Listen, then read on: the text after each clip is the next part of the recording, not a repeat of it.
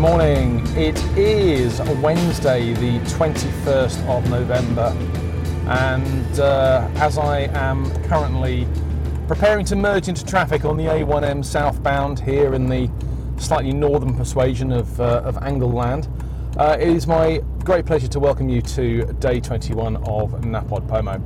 Now, it's entirely possible this recording, as the form of an experiment, will not work because looking at the volume meter on my phone, which is measuring how loud it is, it's constantly on full. Oh, you let me go? Oh, bless you. There you, Rog. So I'm hoping that's because of the noise of the car, because it is a very noisy car. But I'm also hoping that the magic that is Audacity combined with Auphonic will clear this up sufficiently that I can actually use it for some recording. So, as you can tell, there was no slurp this morning. Very good reason for that, and that is don't drink and drive, kids. So, right, so I want to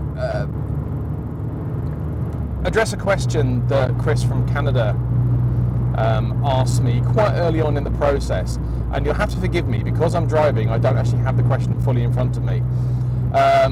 But the question was essentially around how has the Bugcast evolved since it started in terms of the equipment, the technology, and the such like that you've used since the beginning. And to be honest with you, I think that the basic answer to that is it hasn't that much. You would have expected that I would have started with a crappy microphone and a cassette recorder. At least that's what it would sound like. And I'm now working in a completely automated broadcast quality studio. That's not the case. It really isn't. When I first started, when I recorded the first episode of the Bugcast back in March of 2008, I had my trusty HP Pavilion laptop, which I'd only had for a couple of years up to that point, and I can't make it might have been Logitech, a Logitech headset, so headphones with a boom mic that came down from one of the ears, and the quality wasn't bad. I was really quite impressed with it. And back then I was using a piece of software called IDJC, which stands for Internet DJ Console. It was actually designed more for online radio than recording podcasts, the purpose that I was using it for. But that kind of changed as I went on and I started doing live episodes in addition to the podcast. So it was me sat on I might have been on a beanbag actually, with the laptop on my lap and my headset on, and that was it. Just that piece of software, a bit of music, and to be honest, not a clue what I was doing. So some things haven't changed. Over time, I have replaced some of the equipment that I had. And most of that happened around September 2009. Did I say I started podcasting in 2008 or 2006? Because I made that mistake the other day. It was 2008, in case I got that wrong. So in 2009, around September time, I invested in a whole bunch of kit, which included some microphone stands. I bought a mixer for the microphones to plug into. What else? Oh, and the cables and various accoutrements to connect all that together. And the audio quality change was quite striking. Although it took, I don't know, a couple of months maybe to get everything exactly how it should have sounded. Part of that is just not understanding the equipment, not knowing how the different settings on it affected the sound that was ultimately recorded. So it sounded a bit weak in places. And that was the setup that was in place for a good few years. Since then, and to be honest, that's pretty much the setup I've got now. Since then, I have changed the laptop. The laptop has been upgraded. I'm now using a laptop from PC Specialist. The make of the laptop is Clevo, but Clevo is more of a make where manufacturers buy them in bulk and then badge them and upgrade them and sell them on. So like a blank canvas kind of laptop, a starting point if you like. So since then we have upgraded the microphones again. The microphones we used to have, the ones that we got in September 2009, were condenser mics, which although they really did suit themselves well to a studio environment, and the quality out of them was pretty spot on, we didn't have a studio environment. So we had issues of noise leakage, basically, because these microphones are so sensitive, and condenser mics are designed to be sensitive. They're designed to pick up pretty much everything around them. They picked up a lot of unwanted noise. So I made the decision to upgrade those and got ourselves a couple of Samsung Q2Us, which are a dynamic mic, so they're more shaped like the kind of mic that you see on television when people are performing. So it's more of a vocal mic. And yeah, okay, the quality is good.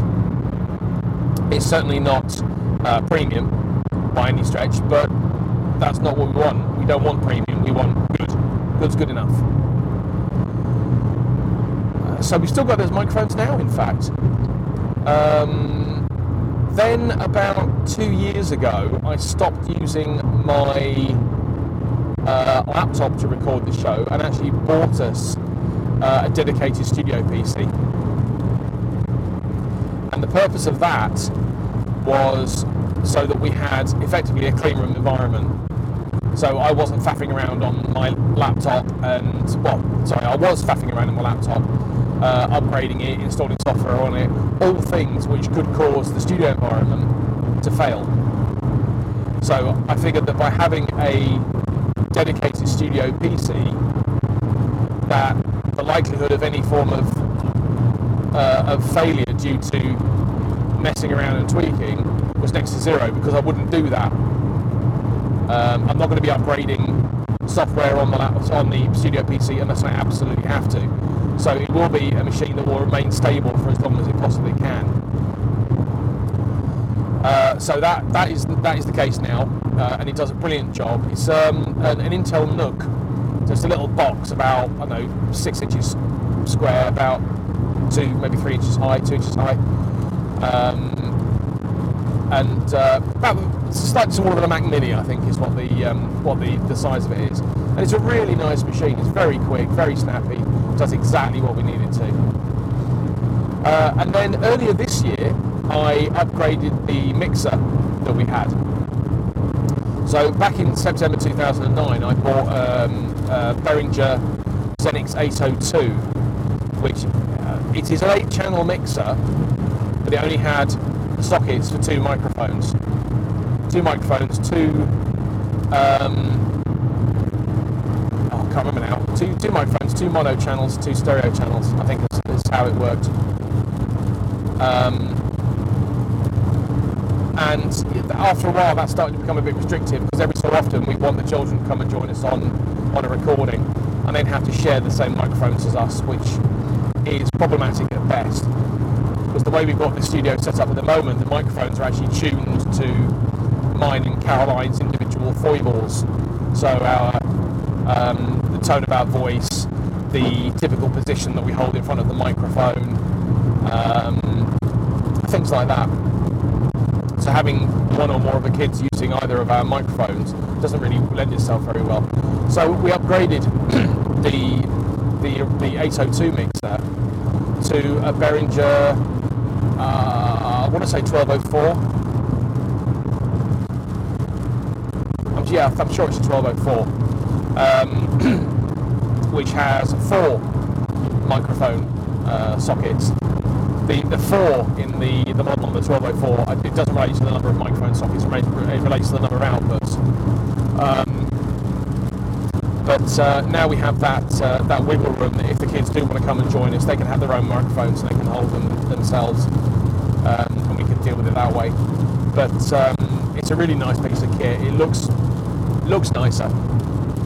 Actually, looks like a proper mixer. But also, it connects directly into the. Excuse me, I'm starting to lose my voice. It connects directly into the studio PC rather than having to go through an audio interface, which would result in some form of audio quality loss. So,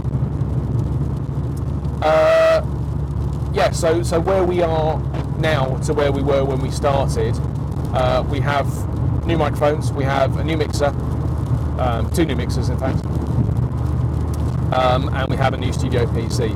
But the one thing that has remained a constant since I started the Bugcast back in 2008 is I'm still using iDJC as the recording software, because it handles everything. It handles playlisting, so I can line up all the songs, and all the jingles, and all the theme musics. It handles recording, and recording is literally, you press Control R, it starts recording, and then when the last item in the playlist is finished, there's a little action on there that says stop recording. So I don't have to worry about that. I just start the recording and go. That's it. And it also handles the live streaming as well. So we have a Shoutcast server which has been graciously donated to the Other Side podcast network by Yannick of Utopia Radio. A shout out to him. We use that Shoutcast server. And